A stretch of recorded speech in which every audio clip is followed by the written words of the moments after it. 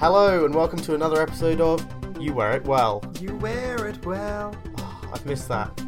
I'm Hugh Langley, US editor of Wearable, and I'm joined by Hussein Sumra, our reporter. Yep.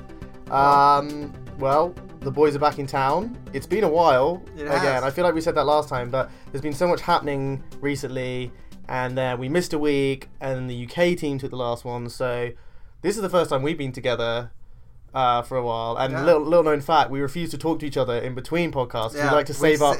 We save the energy and the material just for that. Yeah. So you good? It's been a while. I'm good. Yeah. Yeah. A lot has been happening in the world of wearable tech. This week alone, in fact. So we've been on planes. We've been on planes, trains, automobiles. I feel like I've walked about 1 million miles. We've got sort of quite a few big stories. I guess we're going to try and hit the main ones this week. We've got Fitbit, lots of Fitbit talk. Fitbit launched 2 new devices this week, the Versa and the Ace, which we'll get to in a minute. We've got Google news, big Google news. Google has completely rebranded Android Wear to Wear OS, which is going to be an absolute pain to get used to saying. And then the third bit of news is some stuff from South by Southwest, which is where I've been this week while you've been with Fitbit. Yeah. So let's kick off with the Fitbit stuff. Now, this is something we've sort of been aware of for a while. We scooped the first information about this smartwatch, but now we know for sure that it's called the Fitbit Versa. Yep. This is their... the mass appeal smartwatch. Yeah, promised. Exactly, the watch that James... We keep referring it to the mass appeal smartwatch. I think it's important to remind people why that is. It was actually a while ago in an investors call, the Fitbit CEO, James Park, teased a smartwatch, calling it a mass appeal smartwatch. And the reason he called it that was because it's clear the Ionic just didn't hit that broad audience that Fitbit wanted and hoped it was going to get, because it was expensive and, frankly, a bit ugly. And I think, the Versa watch, which you've played with this week, Yes. I haven't actually touched it myself yet, but it's clearly a better device. It's clearly in the vein of the Fitbit Blaze. It seems, from what we understand, this is basically the Blaze 2. It's not called the Blaze 2. I don't know if Fitbit said anything to you about this, but my theory is that because it's using the new software, Fitbit OS, they kind of want to differentiate it anyway. Or maybe they just wanted a new name. But what are your thoughts? Come on, you played with the Versa this week. The interesting thing about the way Fitbit is trying to sell it is they sold it to us as this is Fitbit getting back to its roots. Because they've realized that the Ionic was kind of a stumble. And the other thing is they realized the Ionic is more of a performance smartwatch now. They're looking at it kind of like their Garmin Fenix a little bit, where it's their high end only for like hardcore fitness people. But the Versa itself, I was surprised how much I liked it. Like I liked wearing it. I forgot I was wearing it for a little bit because of how thin it is. It's much thinner than an Apple Watch. It's a little wider. It looks a little similar. It also looks like a Pebble, but according to Fitbit, that was not intentional. But I'm surprised at how much I liked wearing it and looking at it in person. In pictures, it's a little, that could go either way. But in person, it's surprisingly nice to wear. That's good. Yeah. And what about the features on it? It hasn't got GPS. No. But everything else is the same as the Ionic? Everything else is the same as the Ionic, except that it runs Fitbit OS 2.0, which the Ionic will eventually get. But that's the major difference. And what comes with that? So Fitbit OS 2.0, the 2 big improvements are the new dashboard. You swipe up from the bottom of the screen, and it's basically the same Fitbit dashboard in the companion app on your phone, just on your wrist. So you get to see like all your quick information at a glance right there, which is a smart thing to do for a smartwatch. And the other thing is a female health feature where you can track your period over a certain amount of time. And eventually Fitbit hopes to get enough data to be able to predict when your period's going to happen and stuff like that. That to me is actually, and I feel like that was sort of almost lost a little bit in all the buzz around it, but to me that's quite a big deal. I think that's going to have a lot of appeal. And it's interesting to see Fitbit moving into that area, and it's very, incongruous with everything else it's doing at the moment with the deeper health stuff, sleep tracking, going deep with sleep apnea, going deeper on the heart rate with atrial fibrillation. I guess it makes sense for Fitbit to do that. So that to me was a story I felt kind of got lost a little bit, but I think is really important for the company. Especially it's the stickiness factor of it as well. Like that kind of feature is the thing that people will wear a Fitbit for over a long period of time. Yeah, and they brought on a gynecologist to talk to us, and she was basically saying that periods, because they're so normal, aren't researched as much as like serious like health conditions. So there's not a lot of research and data, and by Fitbit, one of the biggest companies in health, doing this, it helps researchers get more data. And the other thing is that Fitbit wants to tie it into your overall health goal. So it wants to be able to tell you, oh, you slept this much. If you sleep a little more, then your period cramps tomorrow will be a little less than they usually are. Stuff like that. That's what it's really wanting to do. It wants to tie everything together to be able to like recommend ways for you to improve your health by doing like small things. For sure. I mean, yeah, it's already started doing that with the sleep stuff and tying that to the activity stuff. Yeah. And some of the feedback you get now, you know, once you've been wearing one of these devices for a long time, actually starts recommending you things based on, you know, your sleep patterns and how they might be affected by your activity and vice versa. Versa, name of the one. Do they explain why it's called the Versa to you at all? It's because the whole idea was versatility. They wanted it to appeal to as many people as possible. That's why it's got like 5 colors, and they've gone overboard. Not overboard, but for them, they've gone an extra step in creating bands. They now make mesh bands and metal bands, and they partnered up with a small upcoming fashion company to make felt bands. And that's really the big thing. They want it to be versatile. They want it to be for more than just people who liked the Ionic. They want it to appeal to everyone. And it's $100 cheaper. Yes. So obviously that's going to be a massive factor in all of this, Yeah.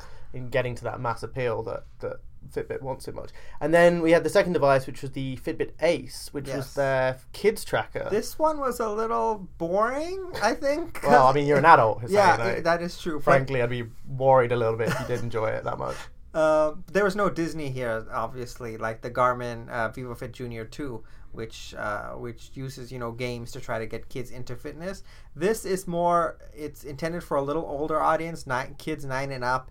And Fitbit was saying when they talk to kids, they found that kids that age like to pretend they're older. They want to do older things. They don't want like kid things like Mickey Mouse on their wristwatch.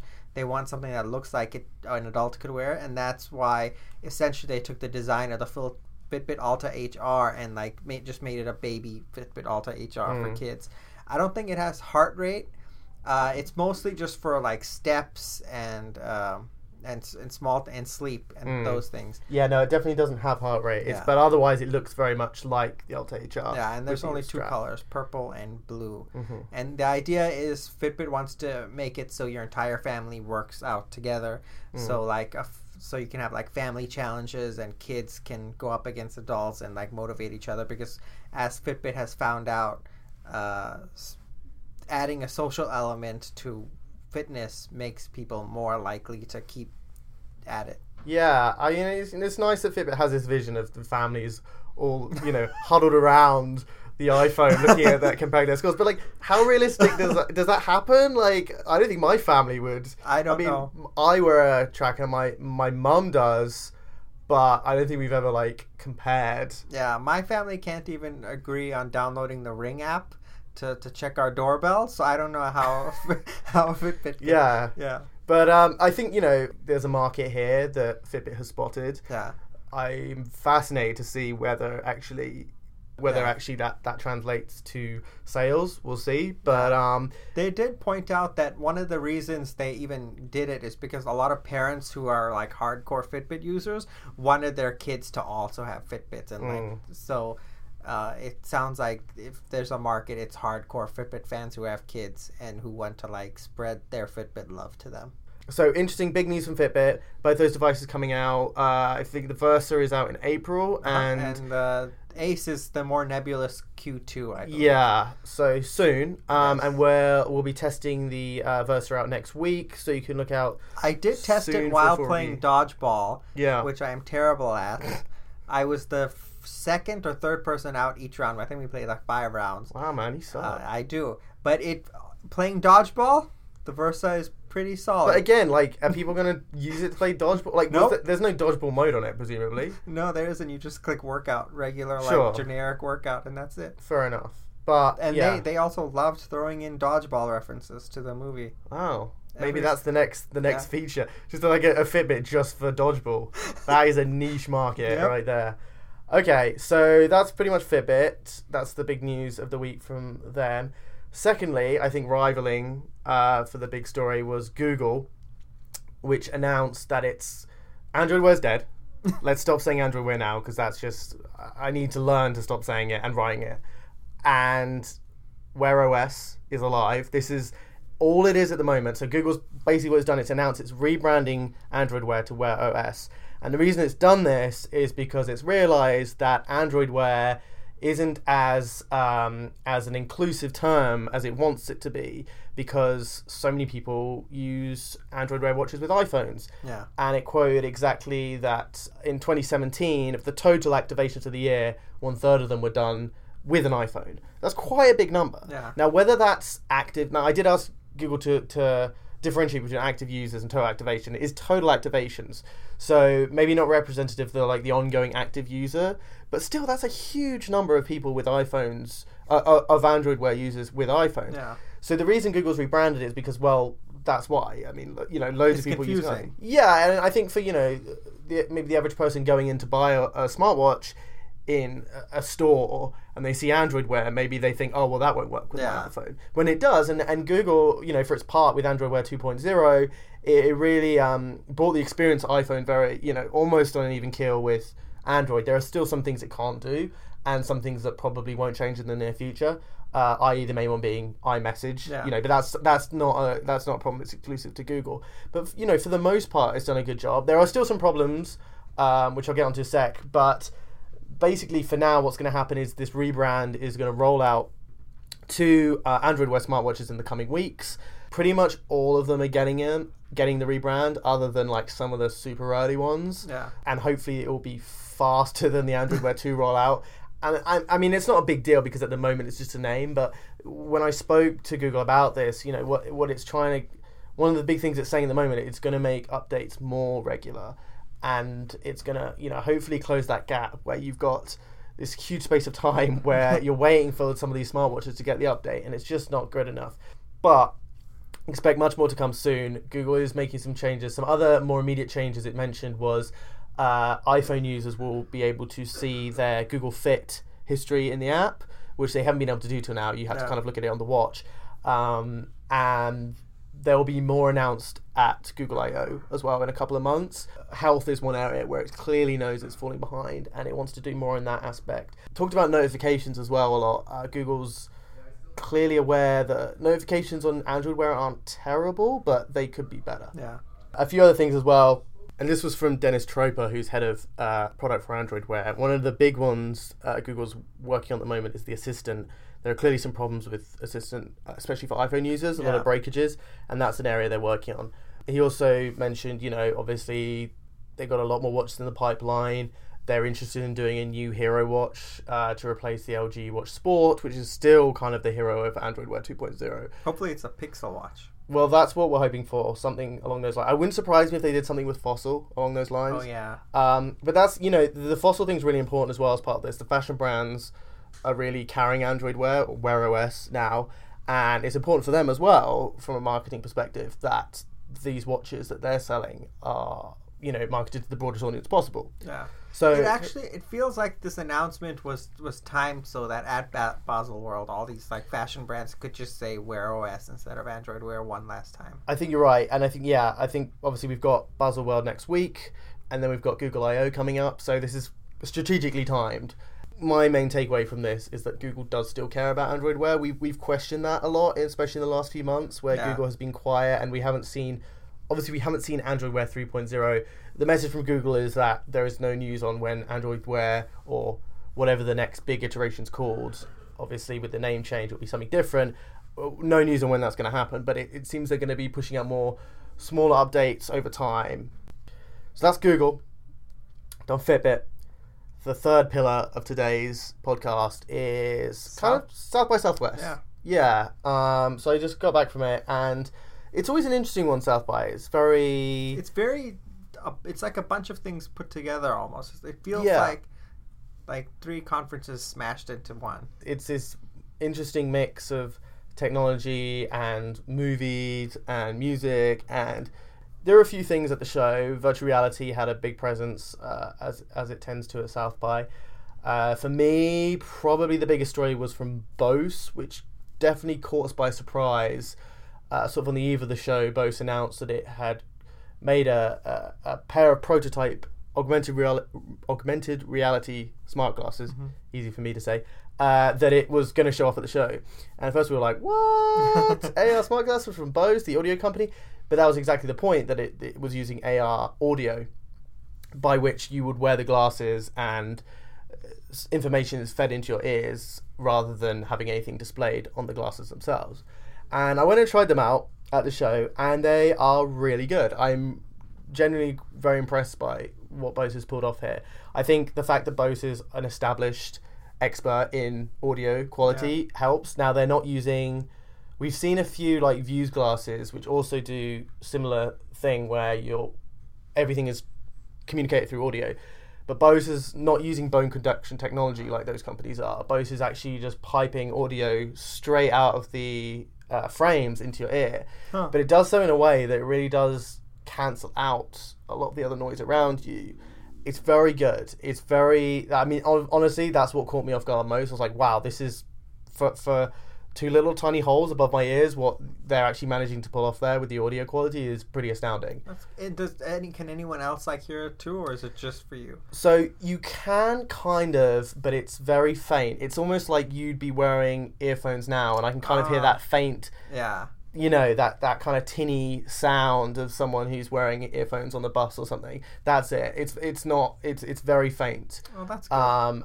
But when you're wearing them, now I was wearing them around South by. I did like a little tour of the part of the festival wearing them, and now it's a very loud place. There's a lot going on, and even so, it was a little bit, it was fighting with the sound quality, but it was still good.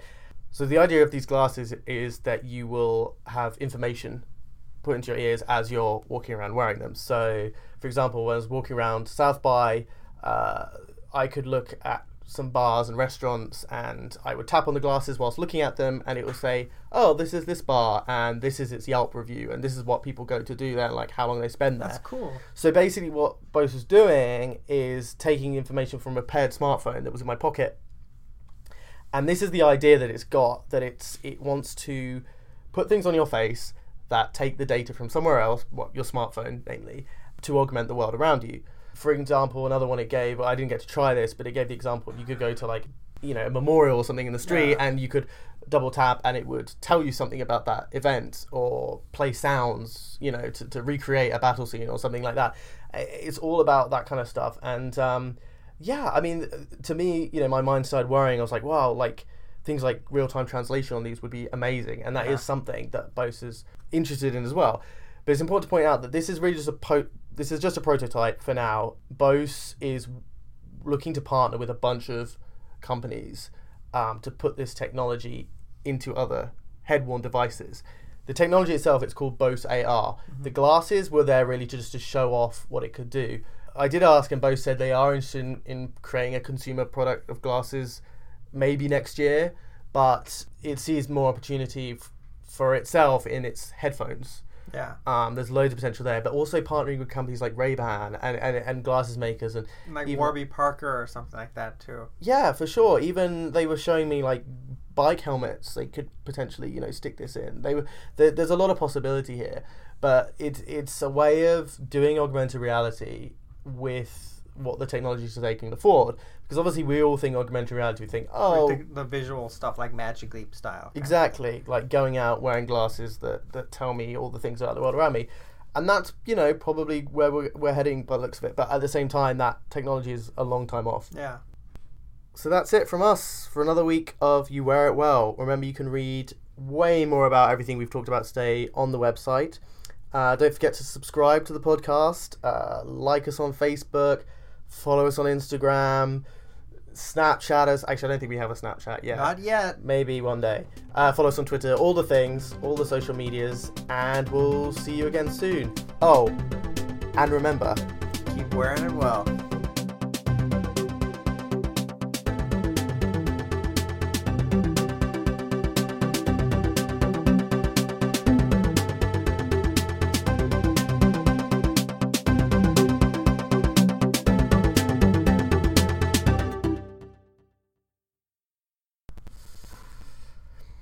Alright, we're rolling. Hello, and welcome to another episode of You Wear It Well. You wear. Oh, you fucked it up. Jesus Christ. Fucking can't work with these amateurs. Right, try again.